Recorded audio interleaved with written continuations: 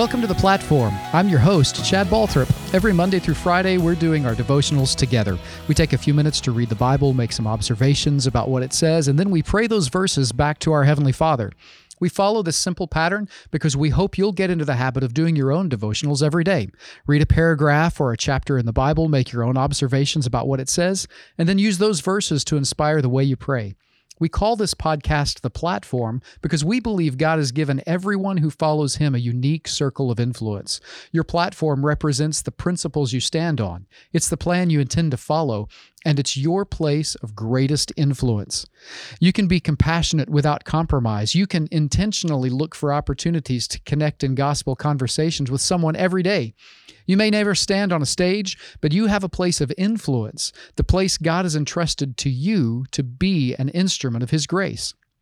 During this season of safer at home because of the coronavirus, your platform may be your family or your neighbors or the people you work with the most closest.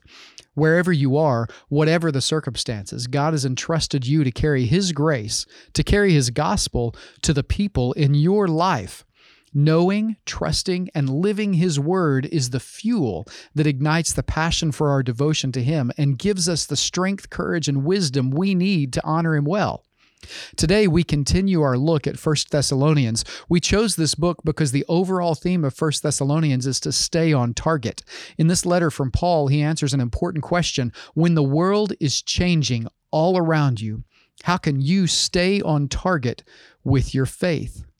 You know, it's clear recently our world has changed a lot because of the coronavirus, and every day we move a little closer to the time when things will return to normal. This pause in our schedule is a great opportunity for us to evaluate the things we do and why we do them. In your life, in our church, with your business, I wonder if this pause has revealed to you the things that matter most. It creates an interesting possibility. We don't have to turn everything back on all at once. We can take time to focus on our most significant priorities. Instead of simply filling our schedules with activity, we can turn on first those things that genuinely move us forward in following the plan God has for us. For too long, we've confused activity with significance. I'm busy, so I must be important. Wouldn't it be incredible if when this pause is over, we would stay on target and fill our days with those things that in this moment echo in eternity? That's why knowing and living Scripture is so important. Through His Word, we see beyond this moment to the long term, even the eternal reality of the words we use and the actions we choose, of the way we treat one another and the way we follow God. So let's dive in. Today we're going to read First Thessalonians chapter 2, verses 17 through 19. First Thessalonians chapter 2, verses 17 through 19. But we, brethren, having been taken away from you for a short time in presence, not in heart, endeavored more eagerly to see your face with great desire. Therefore, we wanted to come to you, even I, Paul, time and again, but Satan hindered us. For what is our hope, or joy, or crown of rejoicing? Is it not even you in the presence of our Lord Jesus Christ at His coming? For you are our glory and joy. That's 1 Thessalonians chapter 2, verses 17 through 19. Doesn't that just sound like the time that we live in right now? Here's Paul talking to the church at Thessalonica saying, I just can't wait to see you face to face. And I can't right now because it's like Satan is hindering us from seeing one another face to face. But I just can't wait for that moment when we can be together again. And I'm so thankful that Paul took the time to use the technology that was available in his day to encourage the church at Thessalonica. The reason why I'm thankful for that is because we're getting to read those words right now today. And in this season of social distancing, in this time when people are concerned about their health and their safety and what does it mean to see one another face to face, I know that there are moments when people are feeling isolated, when people are feeling alone. And I don't know about you, but I just can't wait to come back together for church with my friends again. I just can't wait for us to have that moment of celebration when I can see your face when I can hear your voice, when from the same room we can sing the praises of God, when from the same room we can hear God's word boldly taught, and we can respond together in the way we serve Him, in the way we surrender to Him, in the way we serve one another. I can't wait for that moment. And then it's like Paul takes this great consolation in verse 19, for what is our hope or our joy or our crown of rejoicing? Is it not even you in the presence of our Lord Jesus Christ at His coming? For you are our glory and our joy. In this moment, I wonder who in your life that you could point to and say, I'm proud of them. I'm so proud of what God is doing in their lives. Have you had that opportunity or that moment or that privilege of being able to share the story of your faith and seeing a friend or a family member place their faith in Jesus Christ? And as they did, now you can point to them and say to them, see, what is our hope or our joy or our crown of rejoicing? Why are we so happy in this moment? We may not be able to be together face to face, but I know the faith of my friend, and I know the way their faith has inspired me, and I know how the story of my faith has inspired someone else. This is the crown of our rejoicing, that we had the great privilege of being able to share the gospel with someone, of being able to share the story of our faith with someone else, of talking with someone about who Jesus Christ is.